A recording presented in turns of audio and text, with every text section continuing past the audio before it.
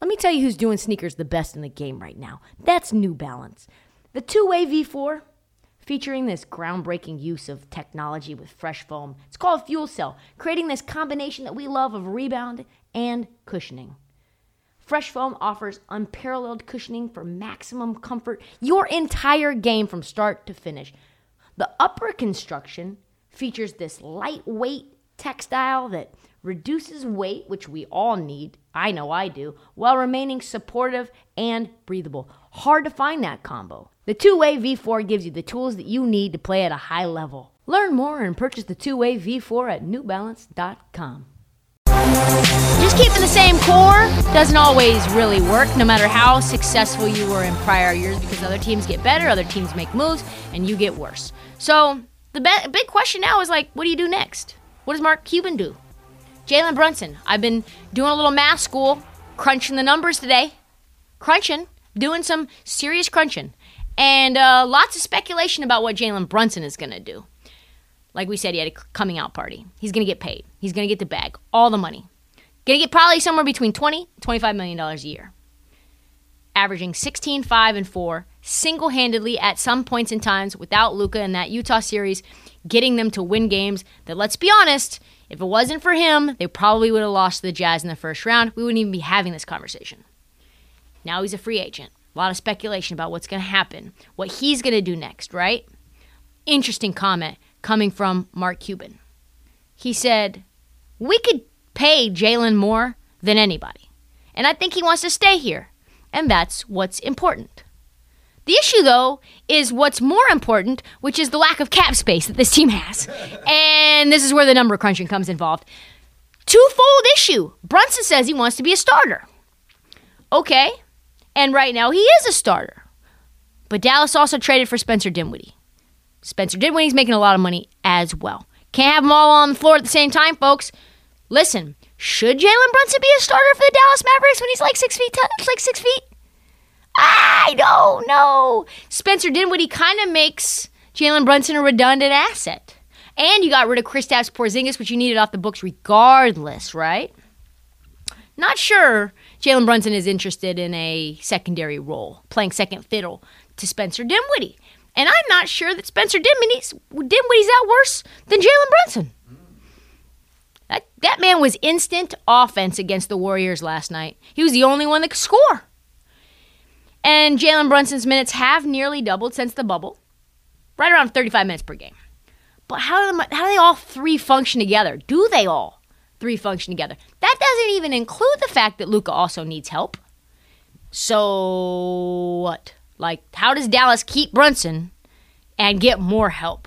How do they keep Brunson and not get any help and get anywhere closer to where they were, any closer to the finals than they were this year, especially when the Clippers are getting better, the Pelicans are getting better, the Nuggets are getting healthy.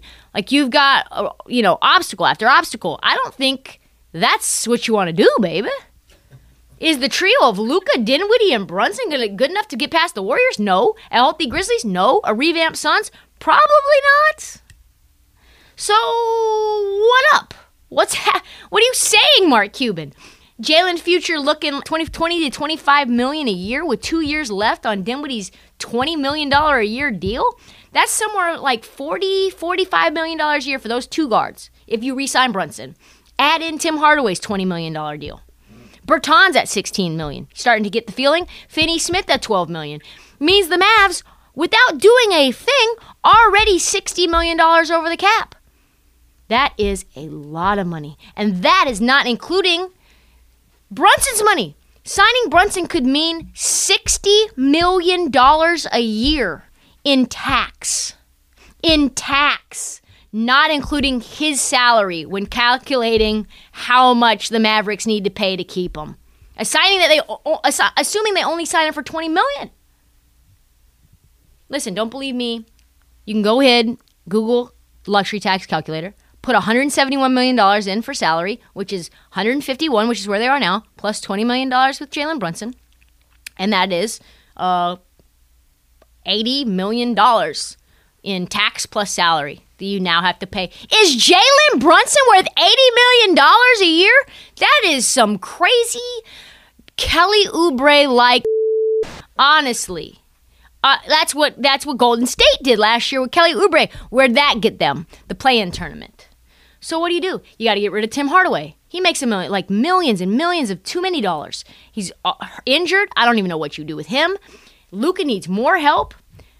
The Mavs aren't even being slightly coy about needing a rim protector who could actually play defense on the wing and not have to play Maxi Kleber at 5. They got their asses handed to them by Kevon Looney, and Kevon Looney is like a top 30 center in the NBA. So, folks, I don't mean to sound the alarms, but things are, for a team that just went to the Western Conference Finals, you're in a pickle here. Rudy Gobert's being floated out. That would be interesting. I have some trade ideas in terms of how they can get that done, but none of them include keeping Jalen Brunson.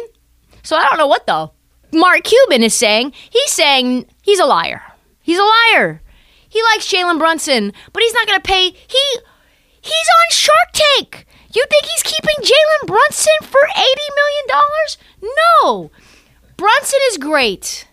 I really like him. I think he's a good point guard. I think he's a good starting point guard. One of the best table setters in the league. But I do not see him being paired with Luka and this team going anywhere. Not because they don't want him, not because they don't need him to some degree, but because they cannot afford him. They need to make more changes. Not just keep this thing out and roll it all back. Where does he end up? I don't know. Probably maybe the Knicks. He's an interesting two-way guy. He works hard. He can shoot. He can set the table. He can play make. Take the ball out of Julius Randle's hands, which God knows we need that. Kyrie, if he bolts, looks like the Nets will be in need of a point guard. That would be a nice little spicy move. Who knows? Maybe Kyrie for Jalen Brunson and maybe another piece to make that math work, make the math. I don't know. Maybe. Some people think Brunson could end up as a Piston with a sign-and trade with Jeremy Grant, which would be very interesting, like a little trade, Jeremy Grant for Jalen Brunson. Detroit gets better. Mavs get their rim protector. And the question is, if the Mavericks do move on from Brunson, which they will, how do they construct a championship team? Because anything less than a finals appearance now feels like an L. And Luka's already gotten a taste of winning now, and he doesn't want to step back. And we know he needs to step forward and then forward some more on a treadmill in order for him to win some more meaningful games at the end of late game scenarios. Yep, step forward on the treadmill, step back from the buffet, Luka.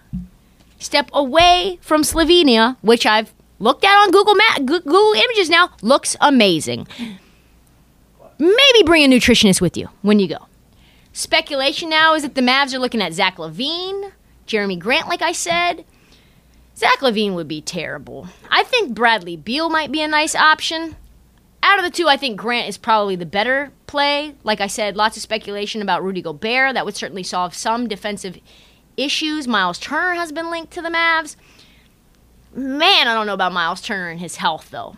Both would make Maxi Kleber go bye-bye. Maybe he plays 4. Man, regardless, they can't keep using Luka as much as they have. For 2 straight years, Luka's usage rate is 37%, which is number 1 in the league over Joel Embiid. The number went up to 40% in the playoffs. He cannot keep it up. If the man, look at him. He looked exhausted in that first half of that game. And it was like, hey, you're going to go home if you don't start making some shots, Luka. And then he was like, oh, yeah, this is a closeout game. You can't continue to carry a team on your back when you're 40 pounds overweight without getting significantly tired. The Warriors targeted him on defense because he was out of shape in late game scenarios. He couldn't keep up and be the LeBron-type player that Jason Kidd wants him to be. He was cooked by the fourth quarter, game after game. And, another issue is that Dallas was last in the NBA in pace of play this year. Because, Luka's fat and he's slow. And so finding a way to get out of the transition might help minimize a lot of the wear and tear on Luka. Maybe play Luka off ball. Find another person who can play make and get their own shots so that all the attention is not on Luka. Maybe give Dinwiddie permission to handle the ball and have him play some point guard a little bit too. And Dinwiddie's a lot taller, a lot stronger than Jalen Brunson. No shade to Jalen Brunson, but you think he's like 5 inches taller than him. So, real quick about Spencer Dinwiddie, though, as an aside. We know he's a weird guy, right? This is what he said after the game. He said, before I got to Dallas, this team was connected. When they asked him, like, what are the Dallas Mavericks? What do you think about them? And he goes, before I got here, they were connected. They look like a pretty connected team. After I got here, I'd say sexy. Because the sex appeal went way up. We're a good-looking team now, man. Have you seen his sideburns? They're not filled in yet. Like, maybe. Come on, Spencer. Never change. This is the same guy who wanted his entire salary in crypto, by the way, that has gone from $50,000 per crypto to like $8,000. So maybe not take Spencer Dinwiddie's advice on financial things. Anyway, interesting stuff happening with Mavs. Can't wait to see what happens in Dallas in the offseason. All that I know for sure is that they are going to be. Check out our new NBA show, Beyond the Arc, part of the CBS Sports Podcast Network, where you can find me, John Gonzalez, NBA insider Bill Ryder, and Ashley Nicole Moss 5 days a week talking all things NBA. Whether you're looking for insightful discussions, upbeat commentary, breaking news, interviews, or coverage of all the biggest stories in the NBA, our new show is the place to be 5 days a week. Download and follow Beyond the Arc on Apple Podcasts, Spotify, and wherever you get your favorite podcasts.